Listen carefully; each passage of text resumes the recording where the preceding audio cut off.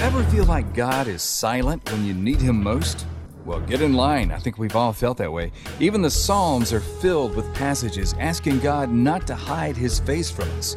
God's silence or hiddenness is a common question, and the answers may surprise you. This is Evidence and Answers with Pat Zukeran. Dr. Pat Zukeran is a Christian scholar, author, speaker, and prominent apologist who speaks all over the world giving reasons for faith in Christ. Recently, Dr. Zukeran hosted a conference in Hawaii which featured prominent scholars and communicators speaking on today's hot topics. Today you'll hear from Dr. Gary Habermas in the second in a two-part series on the silence of God. And when you get a chance, check out our website, evidenceandanswers.org. You'll find resources there on everything from atheism to Zen Buddhism, past shows, interviews, articles, books, and more. That's evidenceandanswers.org. Now, Pat Zukeran presents Dr. Gary Habermas with Part 2 on the silence of God. Now, let me get to the kind of emotional gravitas that people experience when they think God should be writing them a love letter, and I've written to him for 20 years and I've never heard from him kind of objection. And I've got 3 major points to make in an application. I'm going to try to answer the Christian's objections the objections that say, that's not the way Scripture says it should be. It looks to me like God's breaking His promises. Those are the kind of objections I want to answer. By the way, Scripture says the same thing. Psalm 44, if you want to read a real shake-up chapter, you should read that one sometime. The psalmist cries out that God's broken His promises. Israel did nothing. That's what he says. Sounds like my kids. I didn't do a thing. And then the psalmist says, you ready? Awake, you who sleep, and come and help us. And the psalm ends. A lot of the psalms have that kind of complaint, and they have an upturn at the end. This one just says, please help us, and it's over. There are psalms that ask God why certain things are going down, but there are also psalms, if you know where to look, there are psalms that blame God with doing wrong things. Why are those verses and chapters in Scripture? Well, among other things, I think it's because God is honest and honestly portrays what we go through. And you know what you learn? Silence is one of the most commonly asked questions of all time.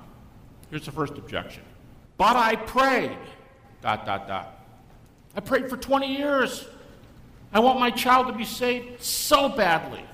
Now, you've got to be careful. Those kind of prayers where somebody else's free will is involved, that depends on your view of free will. I don't want to start this war, but if some of you want to bring it up during the Q&A time, you can ask your pastor. We'll leave those with him. He has to stay with you long after we go, so those are the questions you can ask him. All right, first point I want to make about prayer. Prayer, you learn in theology classes, but we don't often say this in churches. Prayer is conditional. It is not unconditional. In fact, you can argue that all prayer is conditional. There's no prayer. You can argue this. You don't have to. But you can argue that all prayer, let's put it this way, no prayer will get an automatic response. Say, what about trusting Christ your Savior? That's a good question. But there are people in the New Testament who, let's say, appear to be trusting Christ. I can think of an example of Peter. I can think of an example of Jesus. And Jesus walks away from them. It says, he knew their hearts. What's the condition for trusting Christ?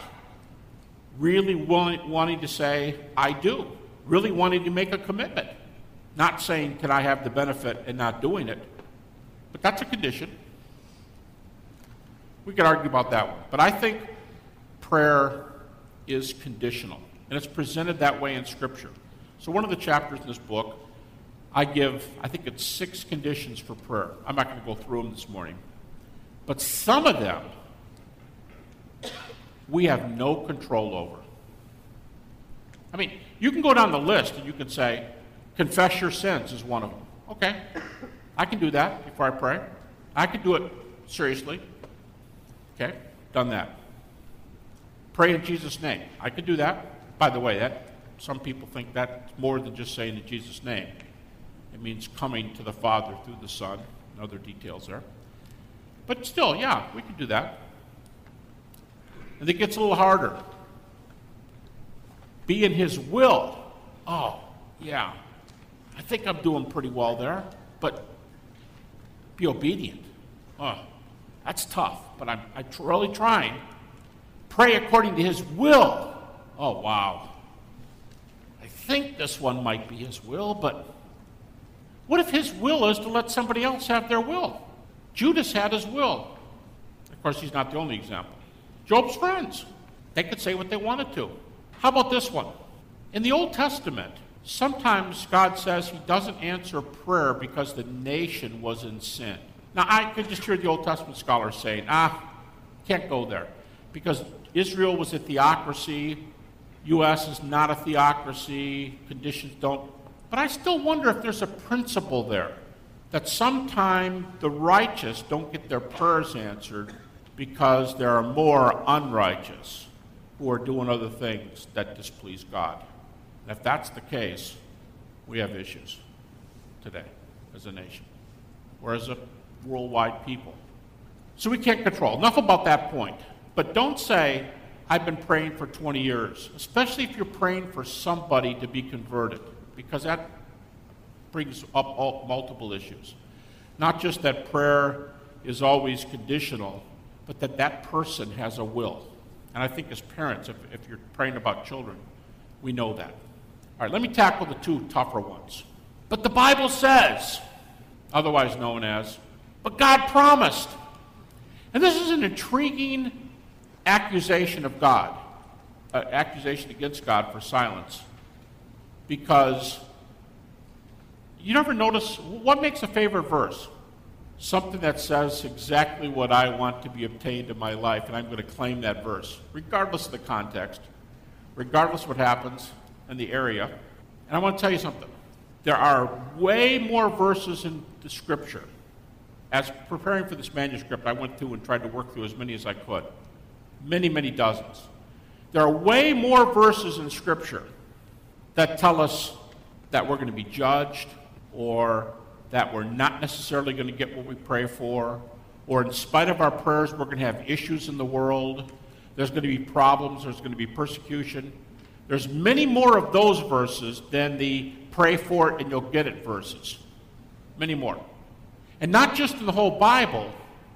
I cut it down by books and by chapters. The book in the New Testament that seems to say the most, you can have what you want, certainly one of them, is the book of John. And in the Old Testament, it's the book of Psalms. But why do we pay attention to I'm arguing a context argument now. Why do we pay attention so much to the beautiful verses in Psalms that say we'll get what we ask for, and ignore all the verses before, during, and after that say you'll have issues? Well, because those aren't my favorite verses. Why not? I'll give you an example. I'll give you an example both of two things in my notes. A contradictory comment in the same context, and a take the whole thing in context, take the larger passage. The first one, a contradictory comment. Because I've written 2 books on doubt, and I'll tell you folks right now, one's out of the table, the Thomas Factor, and it's out of print. But I'll tell you this to show you that my point here is not to sell books. On my website, GaryHabermas.com, there's a lot of video, audio, lectures. Most of it's on the resurrection, but there's other topics. And under the Books tab in the upper left, my 2 out-of-print doubt books are there. I say that because you can download chapters, you can take them, you can give them to people, use them, there's no charge. So take it, copy it, and give the material to somebody if you'd like. But because I've done 2 books on doubt, I get people that I have no idea who they are. And they'll say things like, I don't know if I'm a Christian or not, will you talk to me?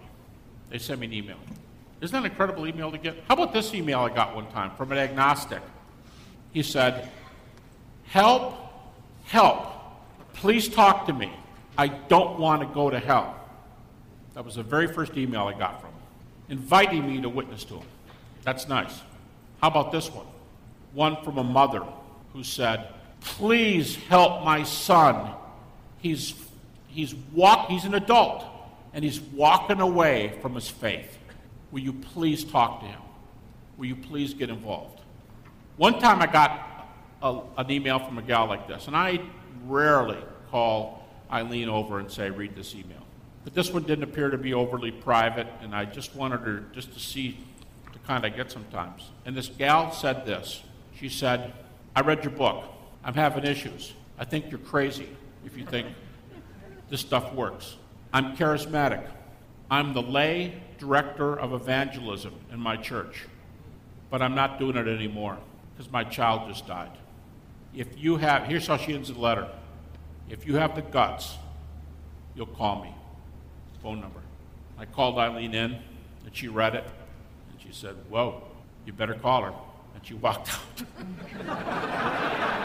Better call her. Well, I called her, and our first phone call lasted for 4 hours. Second phone call lasted for 2 hours. That's 6 hours. At one point in the phone call, she knew Scripture well, and at one point in the phone call, she said, here's all I want to know. Remember, she told you she's charismatic. Here's all I want to know. Is James 5 in your Bible? Do you know what she meant? James 5 is the healing passage, called the elders, and the prayer of faith will save that person. Now, there's a lot of discussion about what, save and raised up and what that means, but she didn't say all that. She just said, all I want to know is James 5 in your Bible? And here's how I responded. I said, is James 1 in your Bible? You know James 1? Count it all joy when you have problems. In fact, I wrote an email to a guy this week, a friend of mine. I'm a board member, a fellow board member to college. I told him I couldn't be there for a board meeting. I said, I can't be there, I'm in Hawaii. He wrote back and he said, oh yeah, you're really suffering for Jesus. Try reading James 1. All right, so that was my question. Is James 5 in Scripture? So I got a question for you. Is James 1 in your Bible? The two questions were just that terse. And here's what I heard on the other end of the line. Oh, no. And I said, what? She said, I never thought about that. What? She said, oh, this is incredible. She goes, I think I know what James 5 means. This is the lady talking. I think I know what James 5 means.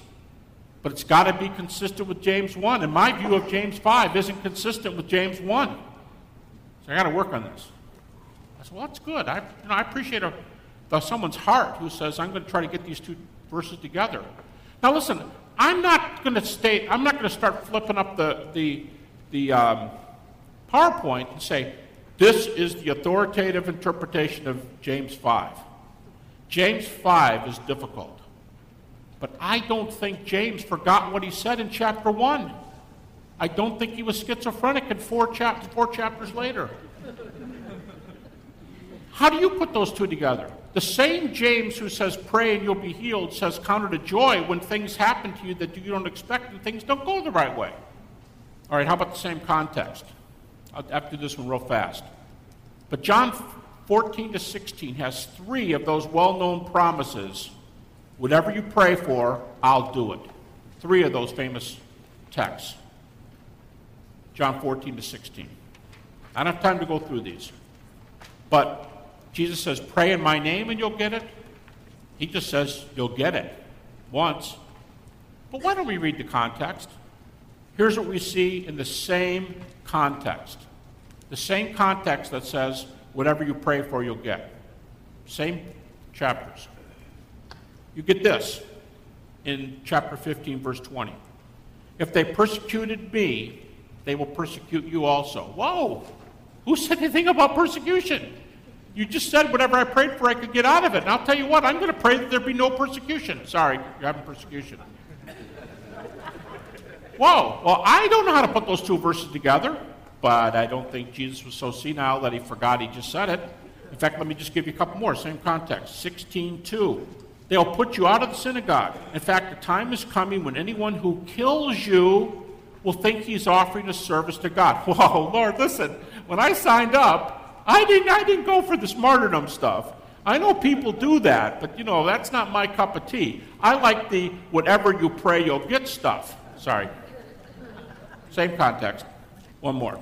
Last verse in John 16. In this world you will have trouble, but take heart. I have overcome the world. I've overcome the world, but you are going to have issues. Whoops. What about my favorite verse? Yeah, like I said, you're going to have issues.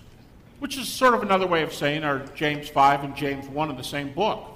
Now watch what happens in John 17. Some people say this is the greatest of all the prayers in Scripture. And Jesus is praying to his Father. And in chapter 17, 14 and 15, he says, the world has hated them, his followers. Again, there's that negativity.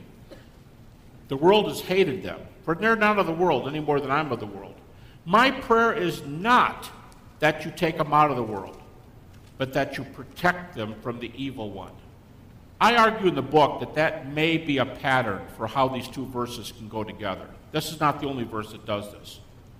And here's my take on putting James 5 and James 1, 3 verses in John 14 to 16 with 3 other verses in John 14 to 16.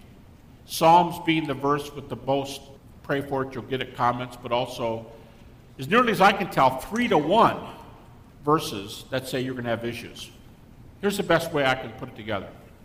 And I've got one more objection to get to. But from these verses, here's how I try to get it together in my mind. This is still a work in progress.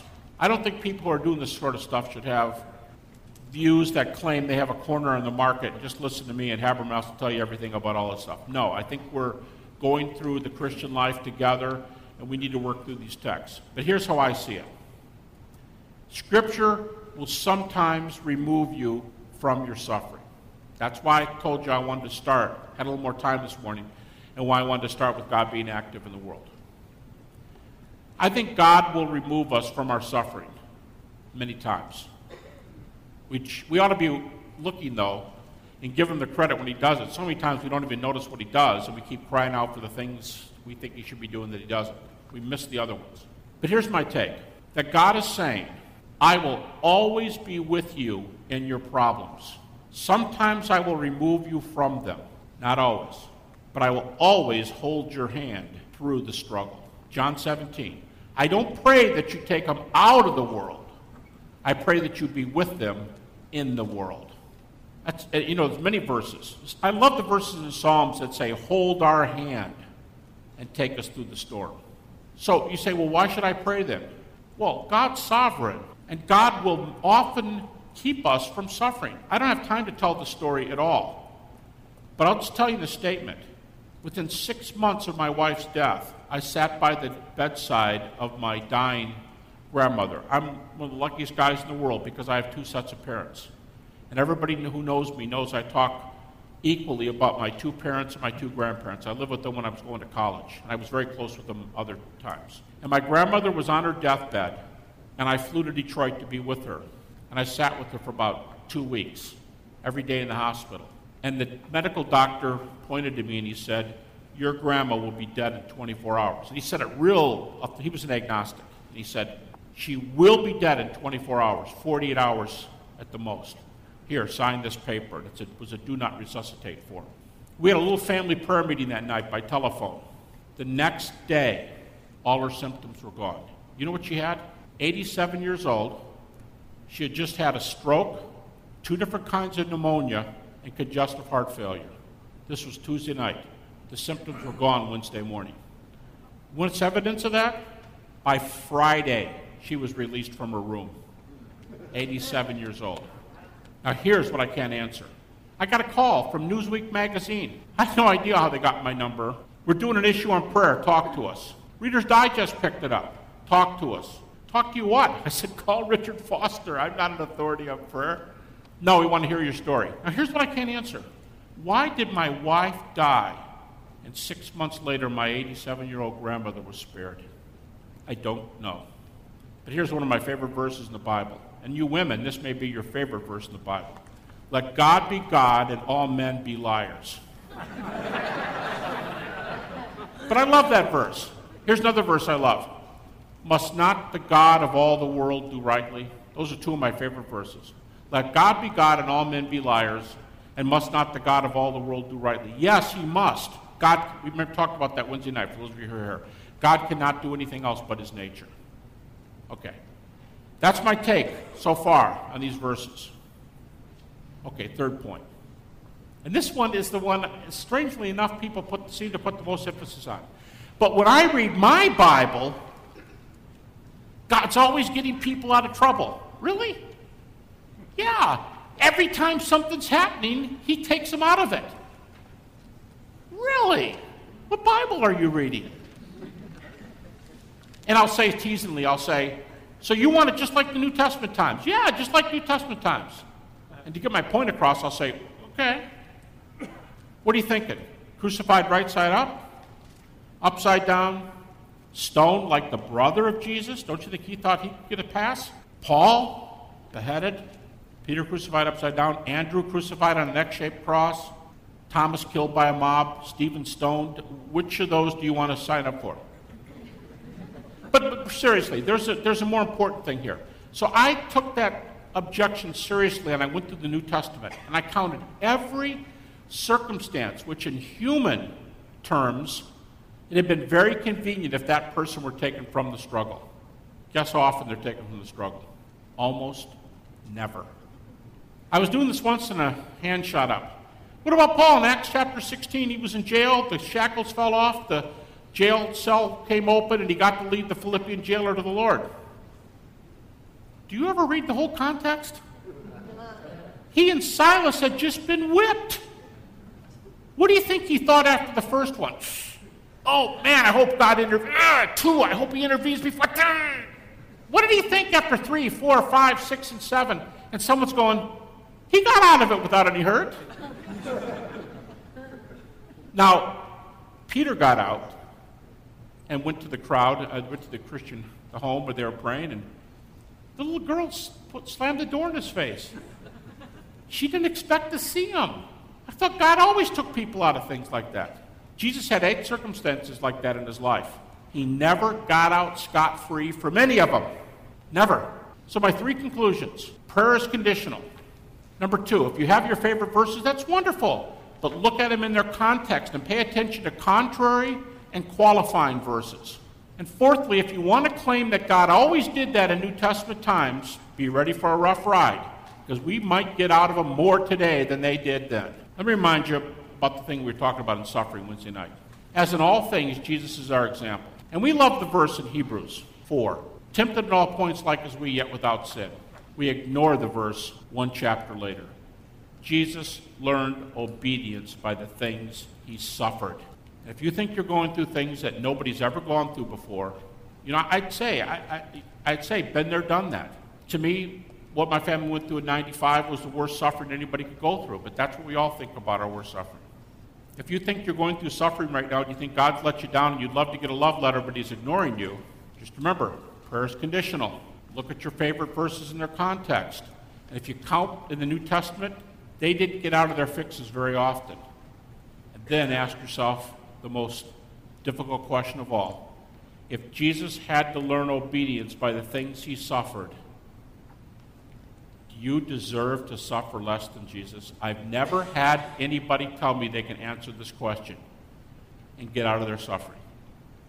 If Jesus learned obedience by his suffering, why do we think we should always get out of it, and why do we dare to be upset with God when it doesn't go our way?